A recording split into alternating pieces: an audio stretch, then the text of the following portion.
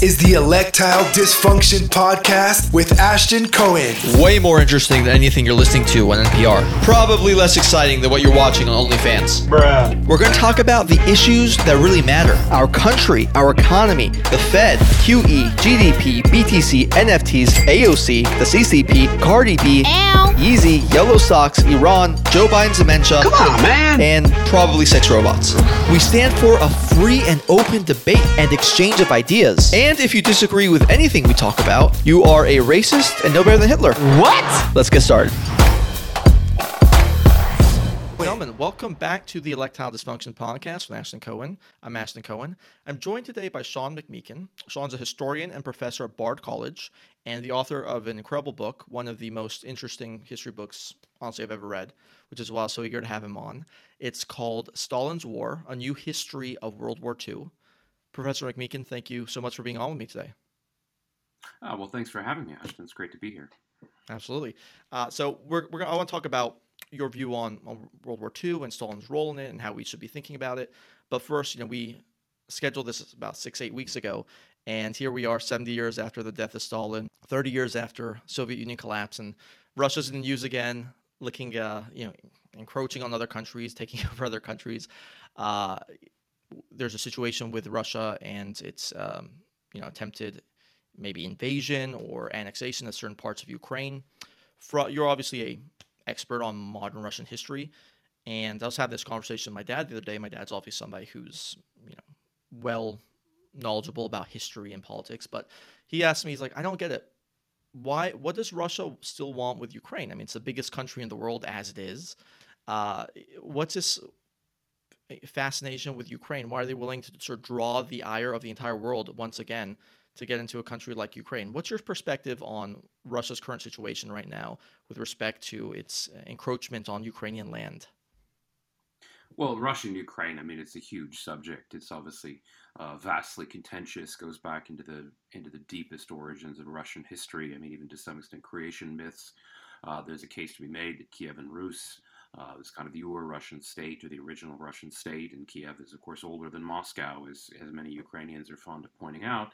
However, that state, of course, went under and ceased to exist for many centuries and was then eventually reabsorbed, really from the 17th century on, bits and pieces of it, not the entire thing. But from the Russian perspective, the Novorossiya, or New Russia, many of the lands that are now contested in eastern Ukraine, along with Crimea, were absorbed in the era of Catherine the Great. So in American terms, that's actually pretty old. If you're talking about going back to the war against the Ottoman Empire between 1768 and 1774, the final annexation of Crimea in 1783. From the Russian perspective, certainly that of a kind of a Russian nationalist or patriot like Putin, Ukraine is an integral part of Russia and has been at least since the 18th century, if not, again, if you want to go back even further into kind of the mists of time, some fundamental part of Russia in its identity. Ukrainians obviously view this a little bit differently, both in terms of a kind of ethnic identity. There are differences of religious faith between the Orthodox Church and the Unionate Church. Parts of what is now Ukraine were also part of the Habsburg Empire, and so they obviously don't. People from that part don't really view themselves as Russian at all. But of course, in the eastern parts of Ukraine, the cultures are far more closely intertwined. The language is very close. There's a shared history. A lot of blood has been shed. The entire history, what we in the West call the Crimean War, usually just called by the Russians the Vostochная Vойна, or Eastern War. A lot of it was, of course, fought in and over the Crimea. So that for a lot of Russians, again, Crimea is not just a kind of a fundamental part of Russian territory, but blood has been shed there on behalf of Mother Russia. So it's hugely important, symbolically important. We haven't even gotten to 20th century history, which I suppose is what we ultimately want to talk about, but where you have both a kind of briefly independent Ukraine and then Ukraine being reabsorbed in the course of the Russian Civil War, a lot of blood being shed then.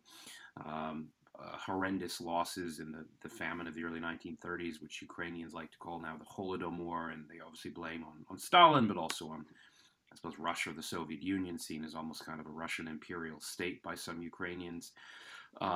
Contested history, the Second World War, guerrilla warfare after the Second War. It goes on and on. I mean, it's deeply contentious and fraught and difficult history, I think, for both Russians and Ukrainians, and it's one that I think we in the West probably can only kind of grasp the surface of.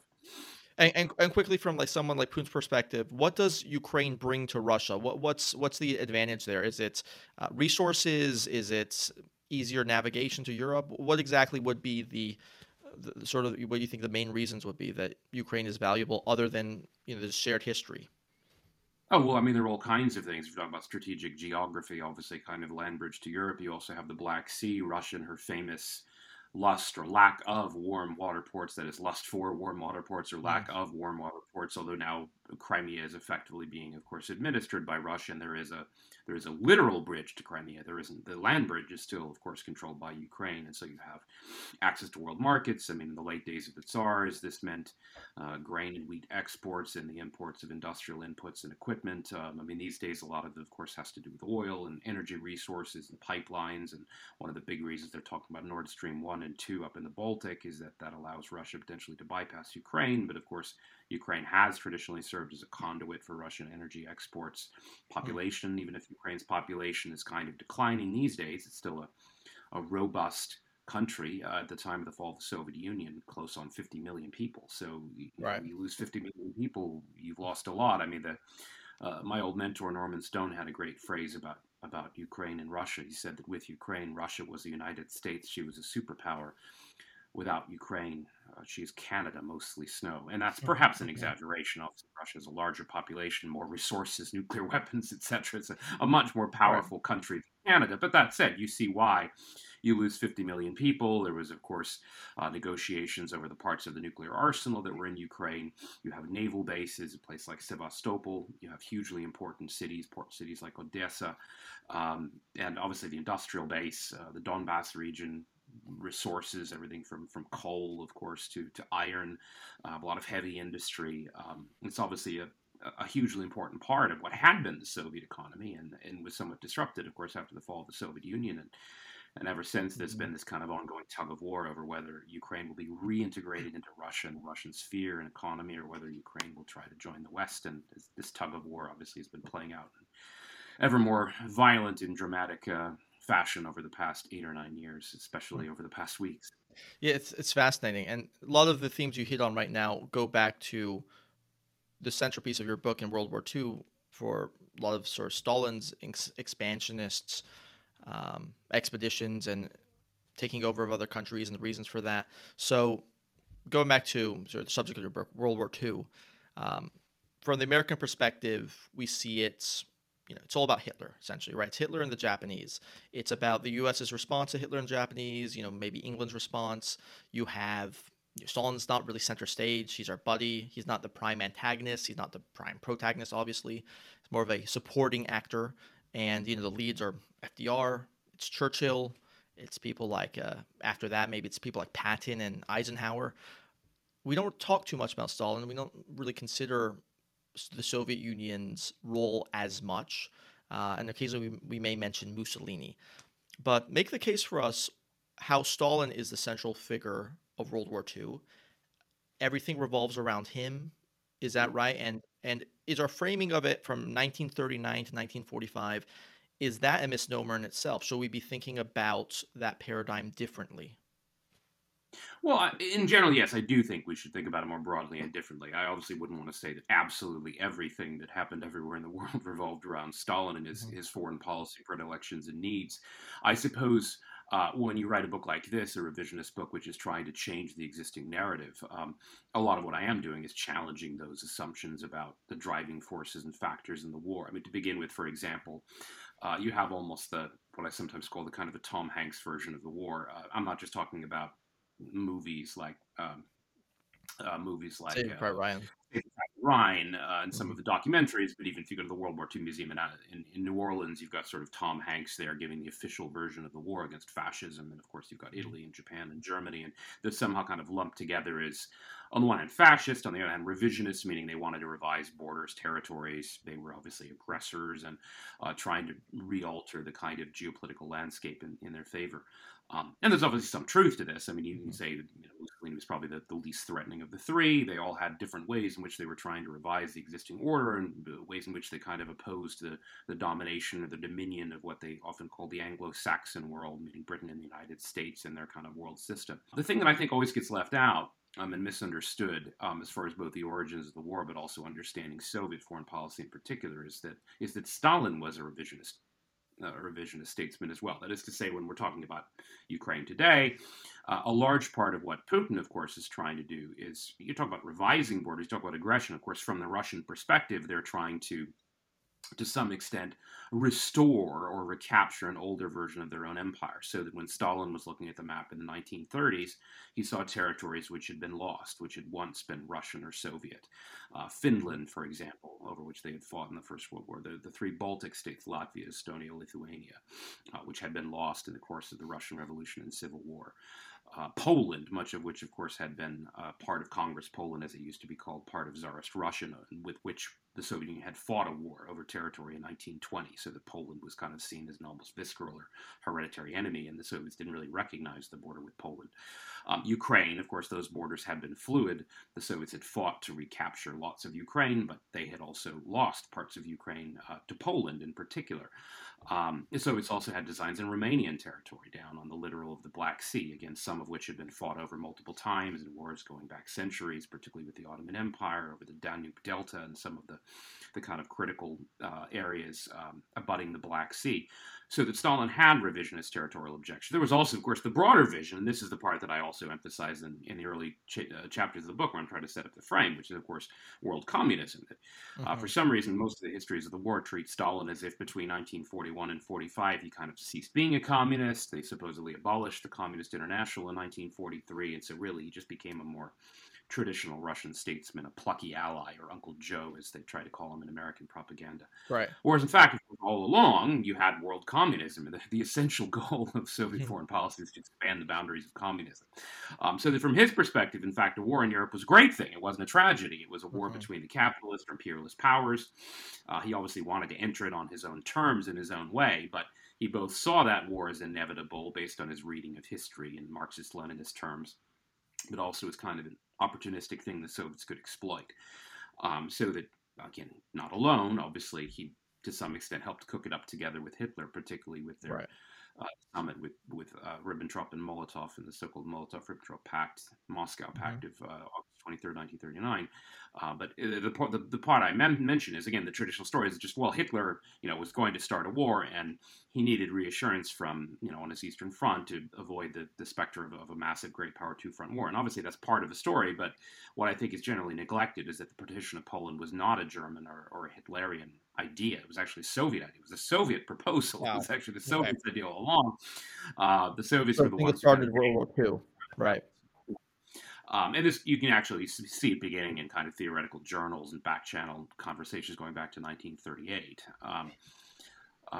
So there are a lot of reasons. We can kind of talk about them as we go. But one of the things I think everyone gets wrong, again, is seeing the Soviets as kind of this secondary partner. Somehow Britain and France failed to trust Stalin, and therefore they couldn't come up with an agreement against Hitler, rather than seeing Stalin's foreign policy as its own dynamic catalyst. That, in fact, the Soviets and the Germans had been collaborating secretly, both with military collaboration with certain interruptions in the 1930s after the Nazis came to power, but then again, beginning in 38, 39, they're deepening this relationship. In fact, from Stalin's perspective, the Germans had more to give him than France and Britain did, and he never trusted France or Britain or the capitalist powers. He saw them as his ultimate adversaries. So let's take it from there. So Stalin, prior to Germany's invasion of Poland, which, as you mentioned, was Stalin's idea to begin with, and the partition was his idea, that the Soviets would take. They end up with a bigger chunk, right? And the Nazis would take the other part of Poland. Stalin was working quite closely. The relations between the Nazis and Soviets leading up to World War II were very close. They had their Molotov and his was it Ribbentrop, right?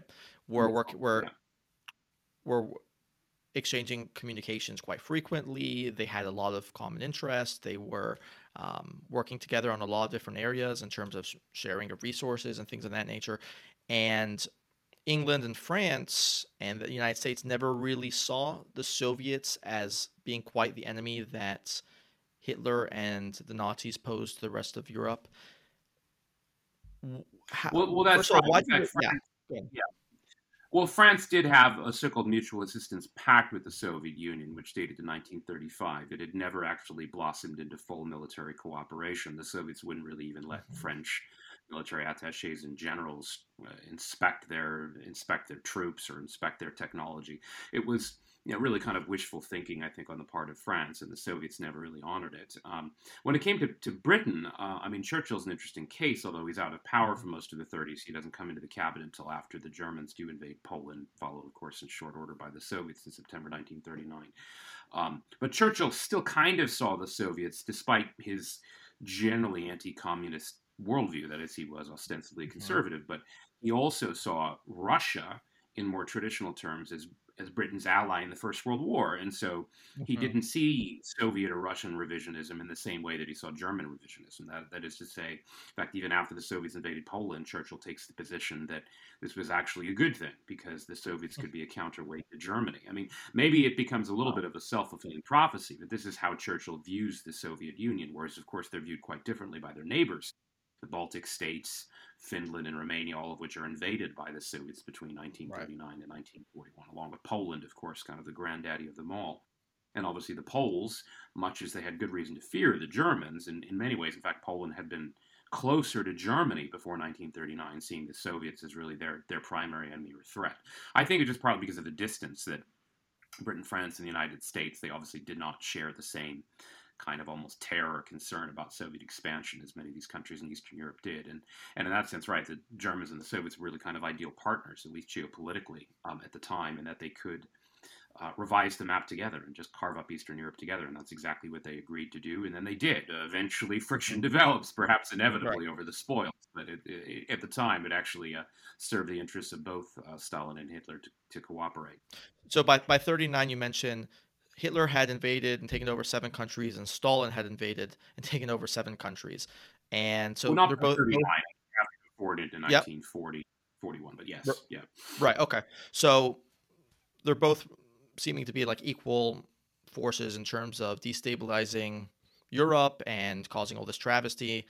Stalin was responsible for genocide in Ukraine. Hitler was obviously undergoing the Holocaust into the 40s, and there's opprobrium for Hitler and not so much Stalin. Stalin is still seen somebody that maybe the West can potentially work with.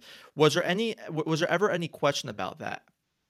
Yeah, it's just as a historian, I hate to be a stickler, but you really have to be careful about dates. So if you're in Right. 1940, for example, the Holocaust hasn't really happened yet. Yes, you do Hmm. have the Nuremberg laws, Kristallnacht, book burnings. I mean, the Nazis have obviously already committed all manner of crimes, war crimes in Right. Poland. Obviously, they've also had kind of extrajudicial executions. A lot of Jews have been rounded up. Obviously, synagogues torched. All kinds of bad things had happened. But that said, the Holocaust, as we know it today, hadn't actually happened yet. And in fact, a while in the winter of 39-40, that is to say, from the time that Poland is kind of crushed and erased from the map in September 1939, and the time the Germans begin their moves first into kind of Denmark and in Norway, and then eventually France and the Low Countries in the spring of 1940. The so-called phony war, as we call it in English, or the Droll de Guerre, or the Sitzkrieg, as the Germans call it, the kind of sitting on your butt war. The Germans actually, for a time, did not seem necessarily as uniquely exclusionarily threatening as the Soviets did. This when the Soviets invaded Finland. In fact, a lot of the Western world teamed up to denounce it. The Hmm. Soviets were actually expelled from the League of Nations. Everyone forgets this. The Right. League secretary caustically observes, well, Germany, Italy, and Japan at least had the decency to resign from the League before they committed acts of Hmm. armed aggression. The Soviets were even denounced by Roosevelt, who had been fairly friendly to the Soviets in opening up relations, quite categorically denounced for the aggression in Finland. And there was a time in spring 1940 when Britain and France came very close to going to war with the Soviet Union. Stalin, however, because of his superlative intelligence network, kind of rooted out this plot and cut the legs out from under their plans, basically by suing for early peace with Finland. And he also ordered what we now call the Katyn massacre of the Polish officers and elites, which is sort of this preemptive strike against a possible fifth column in case the Western powers invaded the Soviet Union. So there was a time, that is, that they did Hmm. begin to see Stalin as perhaps not as directly threatening. I mean, the Soviets obviously were not threatening to invade France and the Low Countries like Hitler was, but that is to say, as an aggressor who was also disturbing world order and the peace. It's just that this was all kind of conveniently forgotten after Hitler invaded the Soviet Union, and Hmm. it served the interests of, you might call it, Allied diplomacy to kind of whitewash all of this and whitewash Stalin's crimes and turn him into a plucky ally and Uncle Joe and all the rest. So one of the things people always wonder about is how several countries around the world and in Europe in particular were willing to side with Hitler.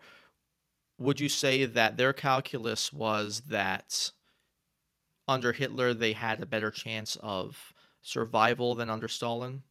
Was that the choice some of those countries faced? Oh, if you're talking about countries like Slovakia, Hungary, for example, Right. Bulgaria, which to some extent teams up with Hitler, even though they never declare war on the Soviet Union, Romania, Finland, which both actually, of course, along with Hungary and Slovakia, actually kind of officially join what we call Operation Barbarossa. There are other countries such as Hmm. Mussolini's Italy and Franco's Spain, which were not necessarily they weren't necessarily full-on belligerents in Soviet Russia, but where they kind of contributed divisions. I suppose Mussolini was closer to a full-on ally. Franco kept his distance, but allowed a kind of volunteer division to form. You're talking about some of the, I guess Italy we already assumed was part of the Axis. You're talking about some of these other Right. countries. Well, sure. I mean, they Hmm. saw the Germans as obviously in 1940, Nazi Germany also looked like a winner. And in the case of, let's say, Romania and Finland, they had just been invaded by the Soviet Union. So to some extent, they're also trying to recapture lost territory. Hmm. And yes, they also didn't see the Germans. In the case of Romania, they also lost a lot. I mean, Romania had to forfeit territory to some of her neighbors, including Bulgaria and Hungary. Yugoslavia was a much more difficult case, where, of course, eventually the Germans actually have to mount a kind of hostile invasion where they don't. Well, briefly they signed an agreement, and there was a coup d'état supported by the Western powers. So every country's case is a little bit different, Hmm. but it is important to remember that. Again, the world of 1940 is very different from the world of 1944 or 45. No one knew how the war would turn out, nor did people know about what we now know about the Holocaust yet. Right. And basically because it hadn't happened yet, but also because while there were obviously certain hints of kind of what might be coming in terms of Nazi race policy and discrimination and treatment of civilians and war prisoners in Poland.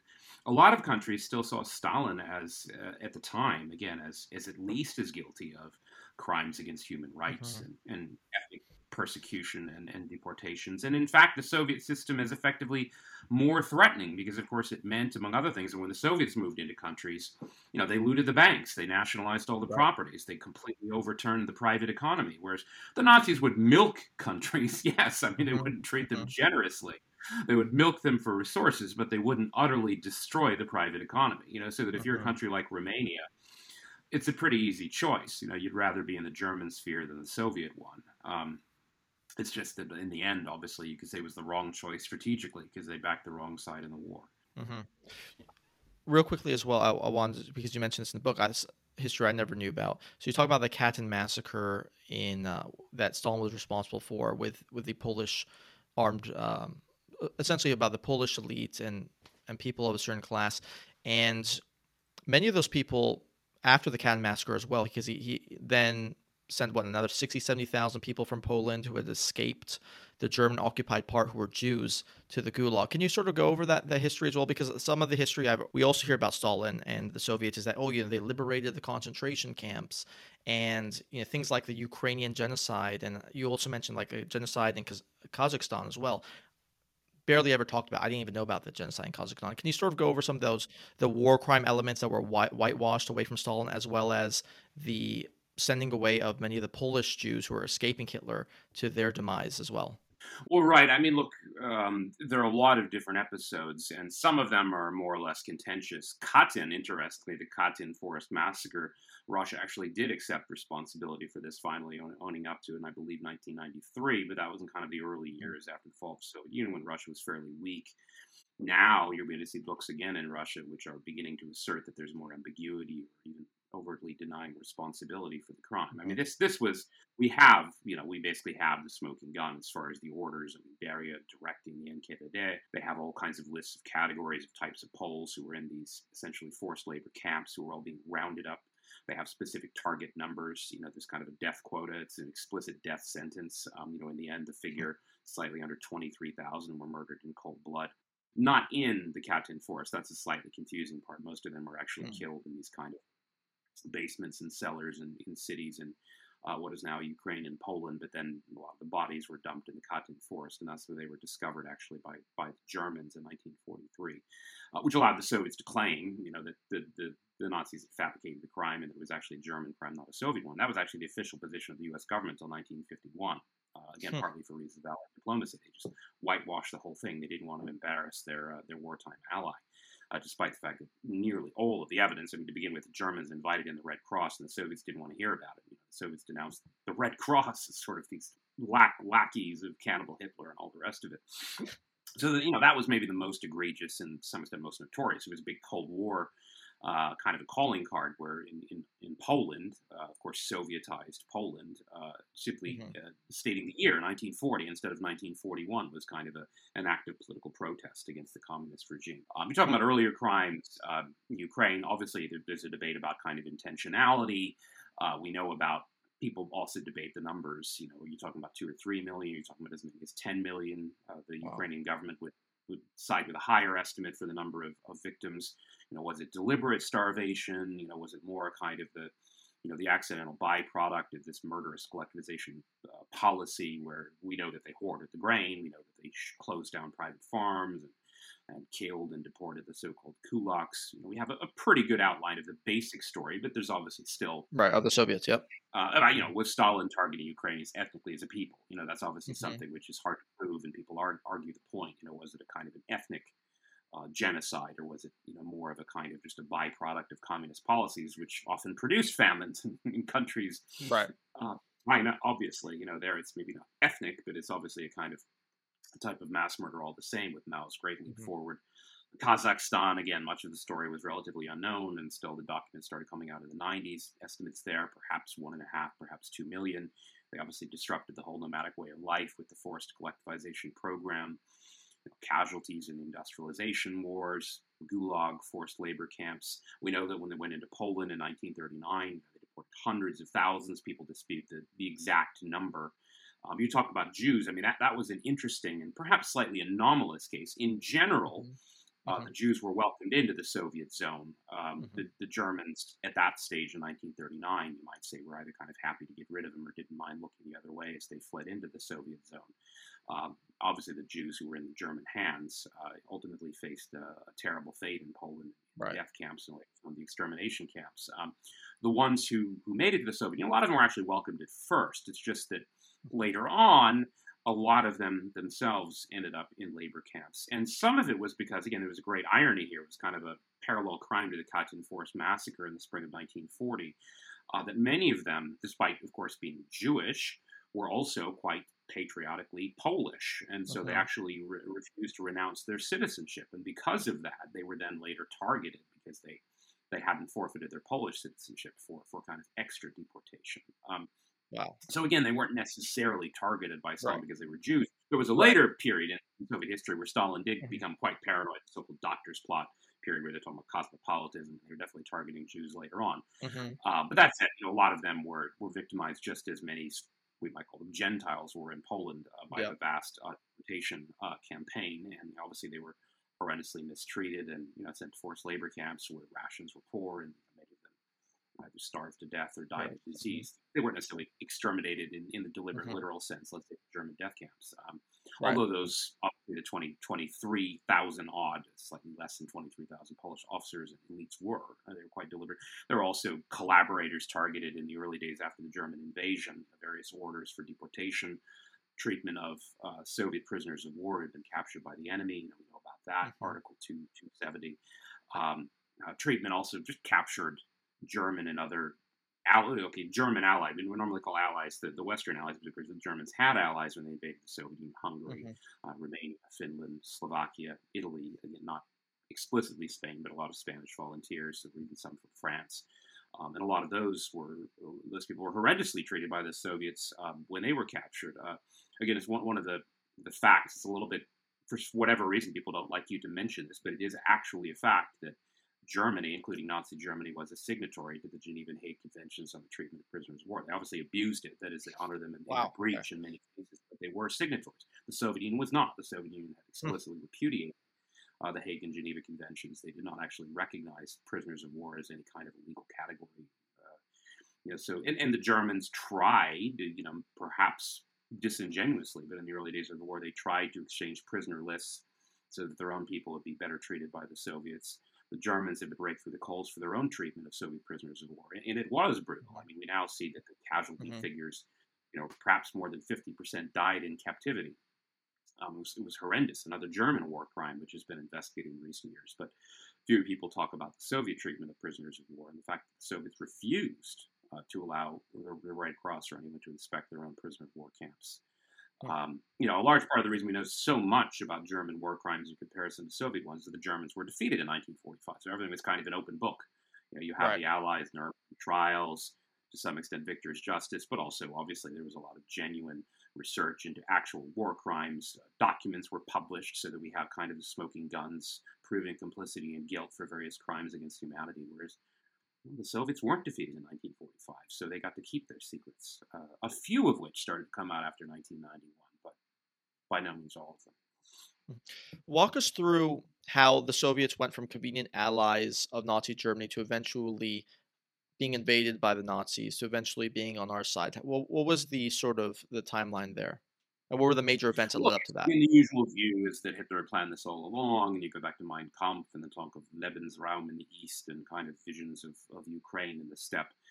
Obviously, it had always been part of his thinking, and to some extent part of German military planning, which definitely does begin to ramp up after the fall of France in the Low Countries in 1940. But I don't think it was necessarily set in stone. It wasn't written. That is to say that the Germans were going to invade. The break really happens in the late months of 1940. To some extent, they even argue about the term. Was the Molotov-Ribbentrop Pact, was it exhausted? Was it fulfilled? That is to say, what was left to do? They had already more or less, they were haggling over things like the exact Soviet position in Romania, and there were border disputes with Romania. The Germans desperately needed the oil from Ploiești, the refineries outside Bucharest to Ploiești. They needed Romanian oil. They also needed Soviet oil. Stalin, to some extent, had Hitler over barrel economically. Hitler relied very, very heavily on Soviet resources, but also particularly Romanian oil. And the Soviets were making these kind of increasingly aggressive demands regarding the Germans withdrawing from Romania. They wanted the Germans to withdraw from Finland, where they had personnel and engineers on the ground. They needed nickel. This is for their panzers, the tanks, among other things, from Finland. Chrome, which is hugely important for strengthening the resistance of steel and the production of tanks in particular, but really all motorized vehicles, along with airplanes. And the chrome the Germans were getting almost exclusively through the Balkans. Turkey was a major source, but also the Balkans themselves. They came through the Balkans and eventually had to transit, in many cases, Soviet-controlled territory. And so the Soviets are sort of putting the squeeze on.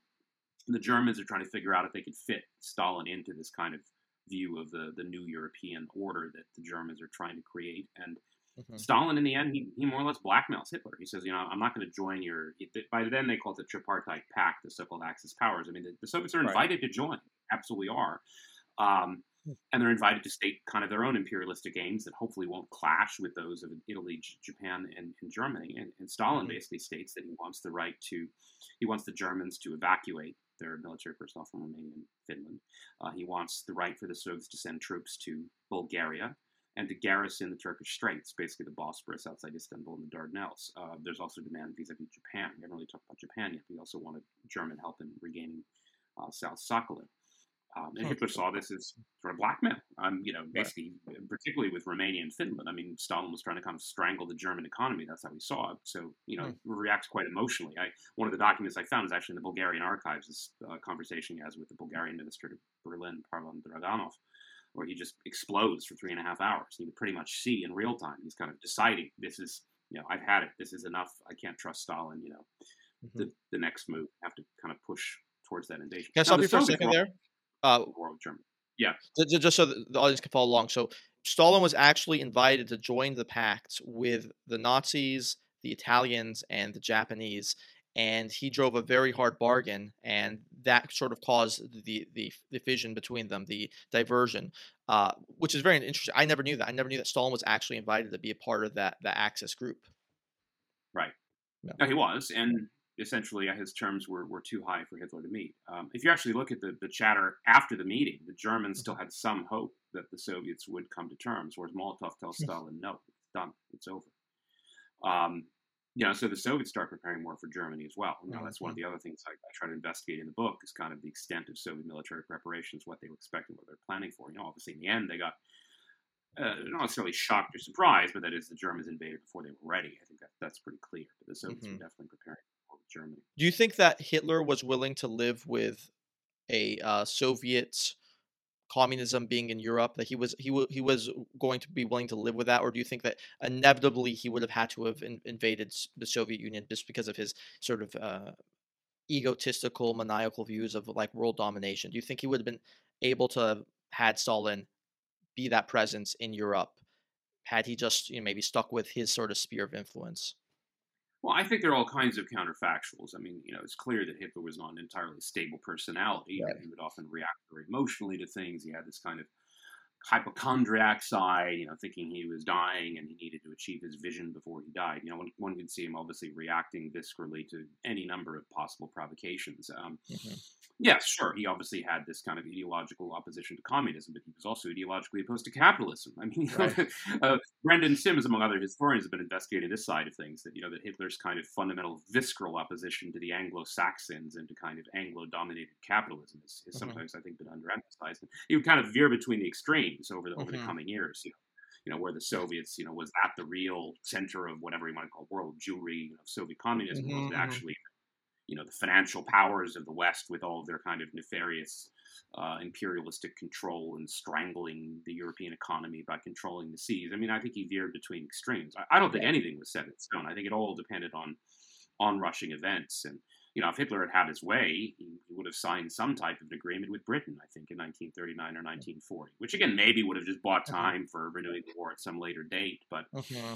uh, Yeah. it's not as if it were going his way. He obviously hoped and wished that Britain would come to terms, and they didn't. Right. Because Right. Churchill was obviously unwilling to countenance a deal with Hitler, and Yeah. usually he's celebrated for that, and I think that's great. He was obviously a man of principle. Hmm.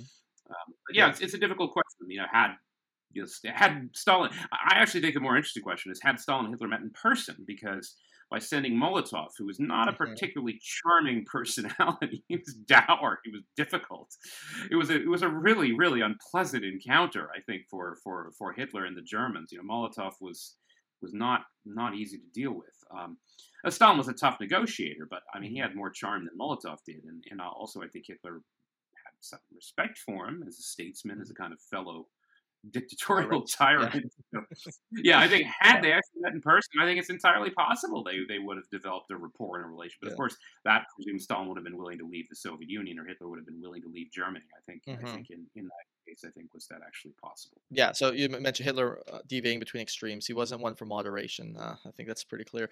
The one of the other interesting things you mentioned in your book. So you discuss how the Soviets were so skilled, and we saw this later in the Cold War.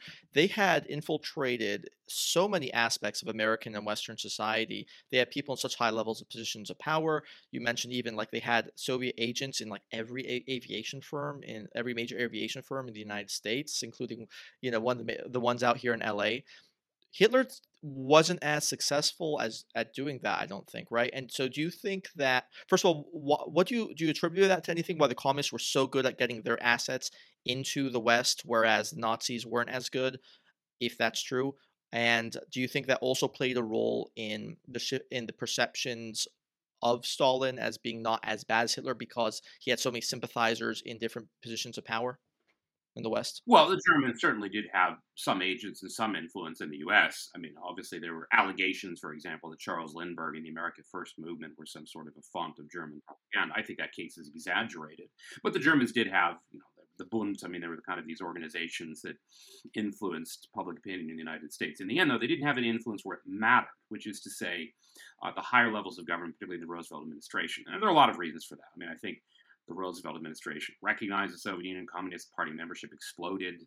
The period of the Popular Front in the mid-30s, there were a lot of people who just sympathized with the Soviet cause. Some of it because of propaganda manipulation, but it's just there was a huge pool of, you might call it kind of almost talent to draw on. There were just so many.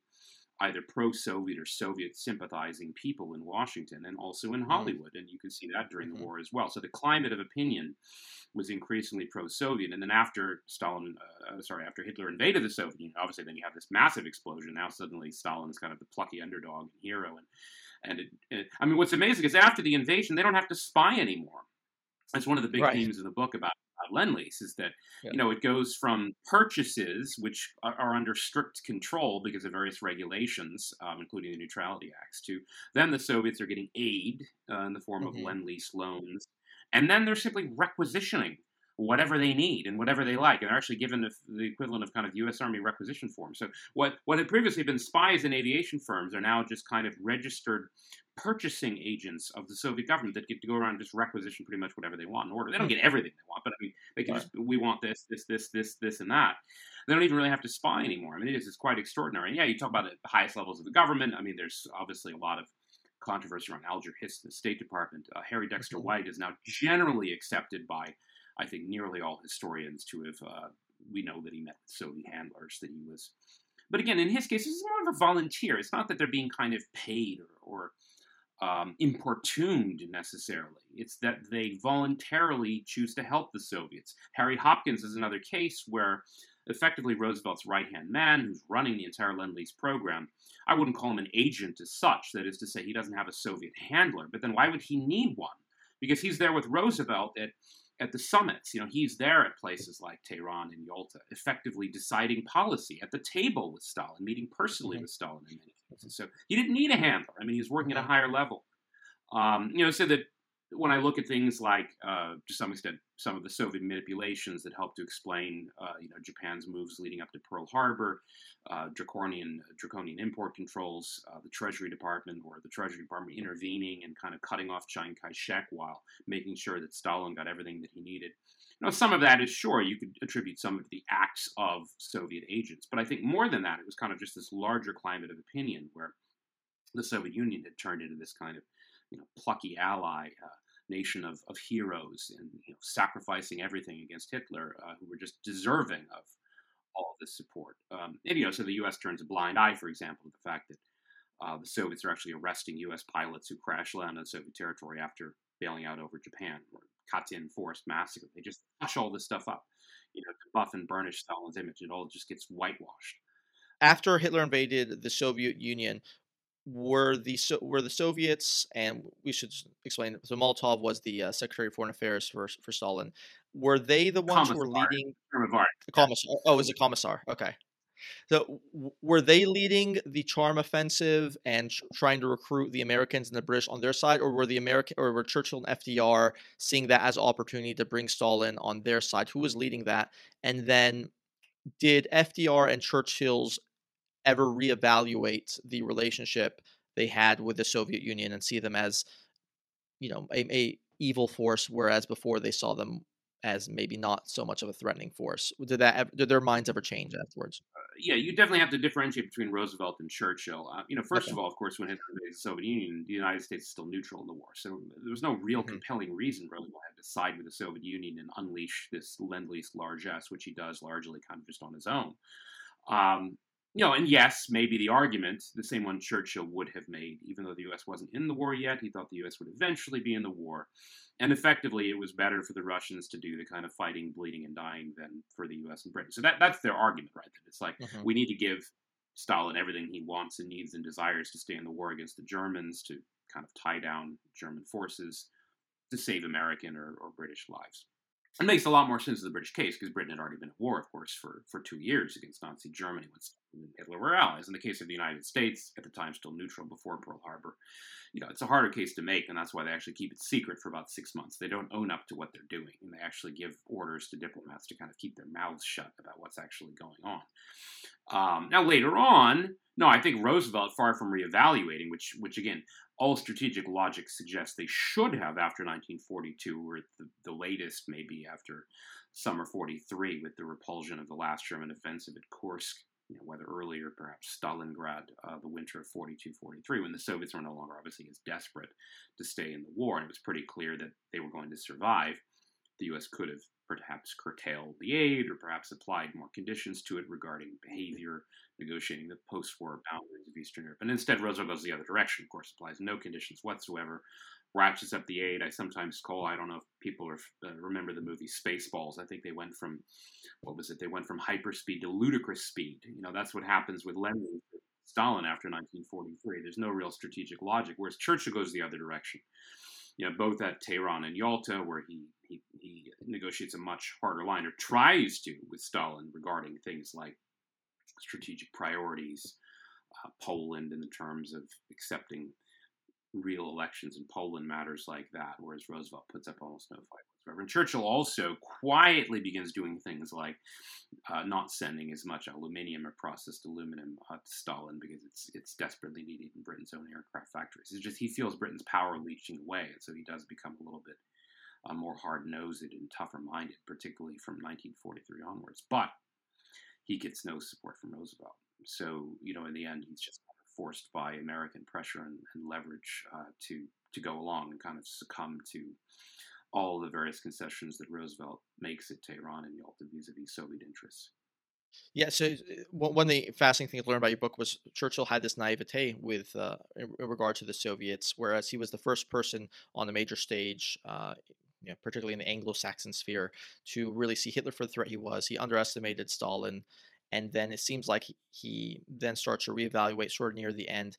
And then once the war's over, would you say that Truman and Churchill, who later comes back for prime minister again, do you think that their opinion of the Soviet Union was different vis-a-vis where it was during World War II and where FDR's was, his opinion of the Soviet Oh, Union? well, in terms of Churchill's opinion, I mean, he goes violently in the other direction. He actually Hmm. proposes going to war with the Soviet Union to win a square deal for Poland at the end of the war. He road tests his famous Iron Curtain phrase even before the speech at Fulton, Missouri in March 46. He road tests that phrase as early as, I think, May 12, 1945. Truman was certainly tougher than Roosevelt had been vis-a-vis Stalin, but again, it doesn't happen all at once. He keeps Hopkins in house. He sends Hopkins to Stalin to negotiate in late May 45, even after the fall of Nazi Germany, even after VE Day.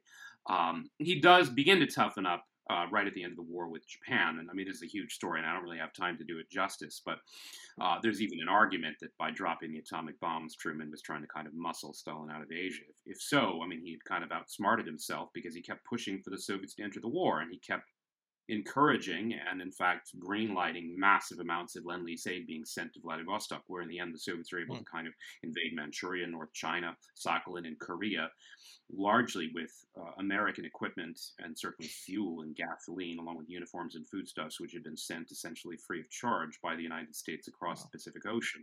And they're still sending this right up to August 1945. So, if Truman was hoping to keep the Soviets out of northern Asia, it was a rather a strange way to do it. Although in the end, the Soviets had to rush their own timetable, basically bumping up their own invasion timetable by 2 weeks so that they would not miss out on the opportunity of carving out territory at the expense of Japan. That is to say, they got in the war on August 9th, the same date of the dropping of the second atomic bomb on Nagasaki, specifically so that they would not be deprived of an Asian empire. And of course, this had tremendous knock-on consequences, not least in the future of the Chinese Civil War and the onset of Maoist communist rule in China. Right. We're dealing with today.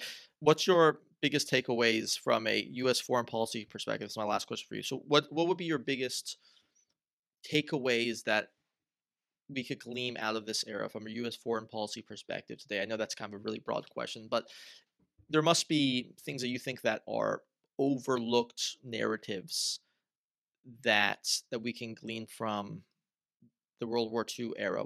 What would you say they were? Oh, it is a very broad question. I mean, I'd have to single out maybe just a couple of kind of Right. almost case studies. One of which is the somewhat shocking American abandonment of Chiang Kai-shek in China. There are parallels to Churchill's abandonment of Mihailovich and the Chetniks in Yugoslavia, where he ends up favoring Tito and the partisans instead. This almost self-sabotage that it seems to recur again and again in U.S. foreign policy in the 20th century. That is, the U.S. embracing a kind of a client or a cause and then abandoning that client. You saw that with Chiang Kai-shek in China. It was completely cut off after 46, and effectively they ruled out serious aid to him all the way back in 43 and 44. Can you just give us a brief who's Chiang Kai-shek for the viewers? A lot of people don't know who that is. Okay, so effectively we call it the Kuomintang, or the Chinese kind of nationalist forces, who are also, just as in Yugoslavia with Mihailovich and the Chetniks facing Tito and the partisans, that is, there's communist side too, under Mao and his forces.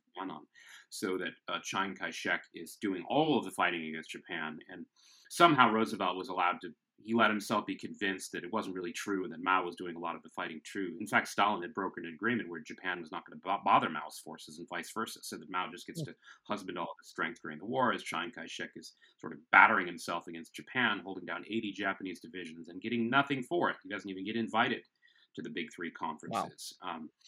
And in the end, although temporarily he benefits from the victory over Japan in 1945, the U.S. cuts him off, even as Mao links up with the Soviet Far Eastern armies, and they share arms with him and intelligence, and eventually they're able to ship him whatever he needs. And so effectively you then have a civil war in which the Soviets are actively supporting one side and the U.S. is abandoning its own side, which explains fairly neatly.